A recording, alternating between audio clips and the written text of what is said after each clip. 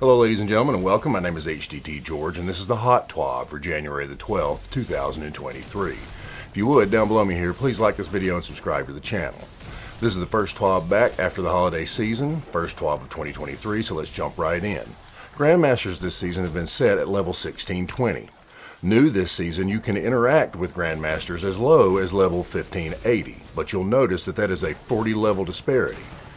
You can level yourself to decrease this disparity all the way up to level 1595 and above, but anything above 1595 will be effectively scaled back down to 1595. That way you're always at least 25 levels below the content. That's what makes these Grandmasters. I definitely like seeing Bungie take these steps to sort of, reduce the amount of grind time it takes to get Grandmaster ready. It's been a while since I've done any real Grandmastering. I've gilded my Conqueror's title, and if there's a gun I need, or if I need mats, I'll go back in. But for the most part, it's not really where my gaming in Destiny lies right now. I'll also admit that I'm way over these caps, so in all honesty, I don't know how much it would affect it even if I were going in. I like the idea of making it more accessible to more players, and I'm interested to see how the community feels about it after they get their hands on it. Next up, we have Iron Banner. I took the Warlock in this last Iron Banner, saw that there was a really awesome shader, and thought, hey, why not? So I ground out all my pinnacles, noticed that the loot was a little lean, went back to the tower, talked to Saladin, and lo and behold, I had 4 levels of Iron Banner rep. It's a little too grindy for me, so I decided to find something else to do. I also had a suspicion that based on prior events that have gone like this, Bungie would probably do a little tweaking to the system, and they did. When Iron Banner returns for the second time this season on January 31st, we're going to be getting more rep at the end of the matches. You're going to be getting more rep for wearing Iron Banner gear. You're going to get half as much for your completed bounties, and we're probably going to get more for having an emblem. It says in here that overall the grind time should be reduced by about 40%. It'll still be a little bit of a grind this time since I didn't do much last time, but you know what? It's better than if I had sat there for the entire weekend and burned myself out on it. They also added that next season we're going to see Iron Banner 3 times, and they're also going to add an emblem into the track at Saladin, which makes a lot of sense because now that I think about it, how would a new person get an emblem? So, good changes overall, get your rep a little faster, maybe they'll loosen up the loot a little bit, we'll see what happens. Next up, mods. Bungie has unlocked all non-raid, non-seasonal mods. If you go and you look for them inside of your collection, be warned that they are not technically unlocked in there, but they are unlocked on your armor so that you can use it over there. And while this is good overall, I am going to say that I think this is probably about a year too late. Having this back when the population was better during Witch Queen, or before we started dropping the 3.0s, something like that, when there were more people around, I think would have been more beneficial. They also stated that they're going to be changing how our mods and armor and things work next season, so you're getting 7 weeks of something that should have been unlocked already. Hindsight, whatever. So if you didn't have all the mods and you were getting tired of waiting for Ada to finally get around 6 months later to giving you the mods that you needed, they are accessible now. Another really good change they're going to make this week is that they're lowering the focusing cost of ritual weapons at vendors. So if you've got a specific gun that you're looking for from Crucible or Gambit, Trials, or Iron Banner, the cost of focusing those engrams into those weapons is now going to be reduced.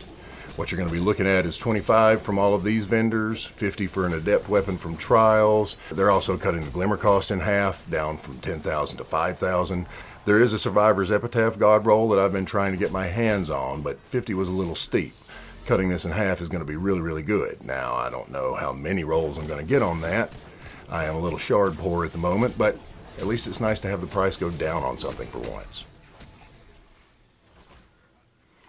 And there's a joke in there about your mom. Next up, we have the section, Yes, You Can Pet the Dog.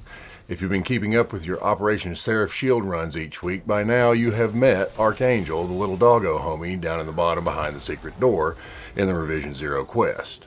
In this part, Bungie talks about realizing that they were going to have to give us a way to pet the robotic dog, and gave us a video showcasing exactly how they did that. This has been widely regarded as nightmare fuel across the entirety of the Destiny 2 community. I have to admit, when I watched it, it gave me Human Centipede vibes for some reason, but it's nice to see everybody on the same page about something at least. After that, we have a section about the Bungie store.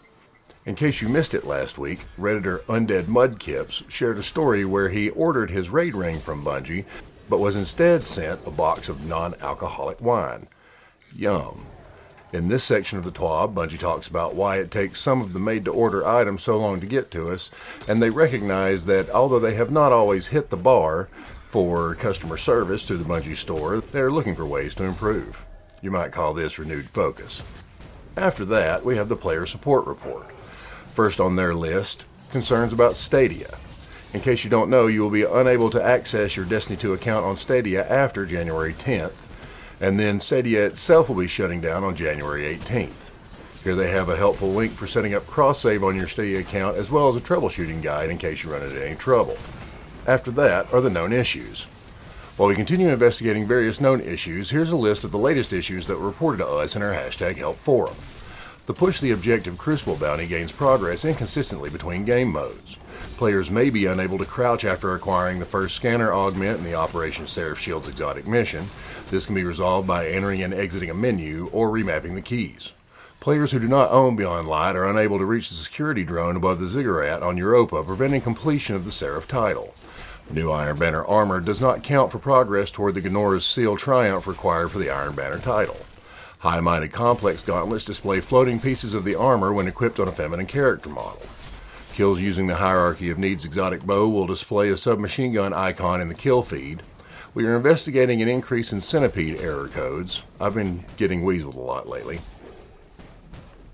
Players who are granted access to armor mods in yesterday's patch will not have them appear as unlocked in collections. They can still use them freely in their armor. For a full list of emergent issues in Destiny 2, players can review our Known Issues article. Players who observe other issues should report them to our #help forum. And then after that, we have the Artist Corner. First up, Movie of the Week, A Truly Lasting Impression. Movie of the Week, Ace, Episode 1, a fan-made Destiny series. Then we have the Artist of the Week. First up, Art of the Week, Good Boy Protocol, Activated. And then finally, Art of the Week, Same Hat, Same Hat. Ladies and gentlemen, that was the Hot Twab for January the 12th, 2023. If you would, down below me here, please hit the like and subscribe button. If you'd like, you can follow me across all social media at HDTGeorge. And as always, remember, fight the status quo.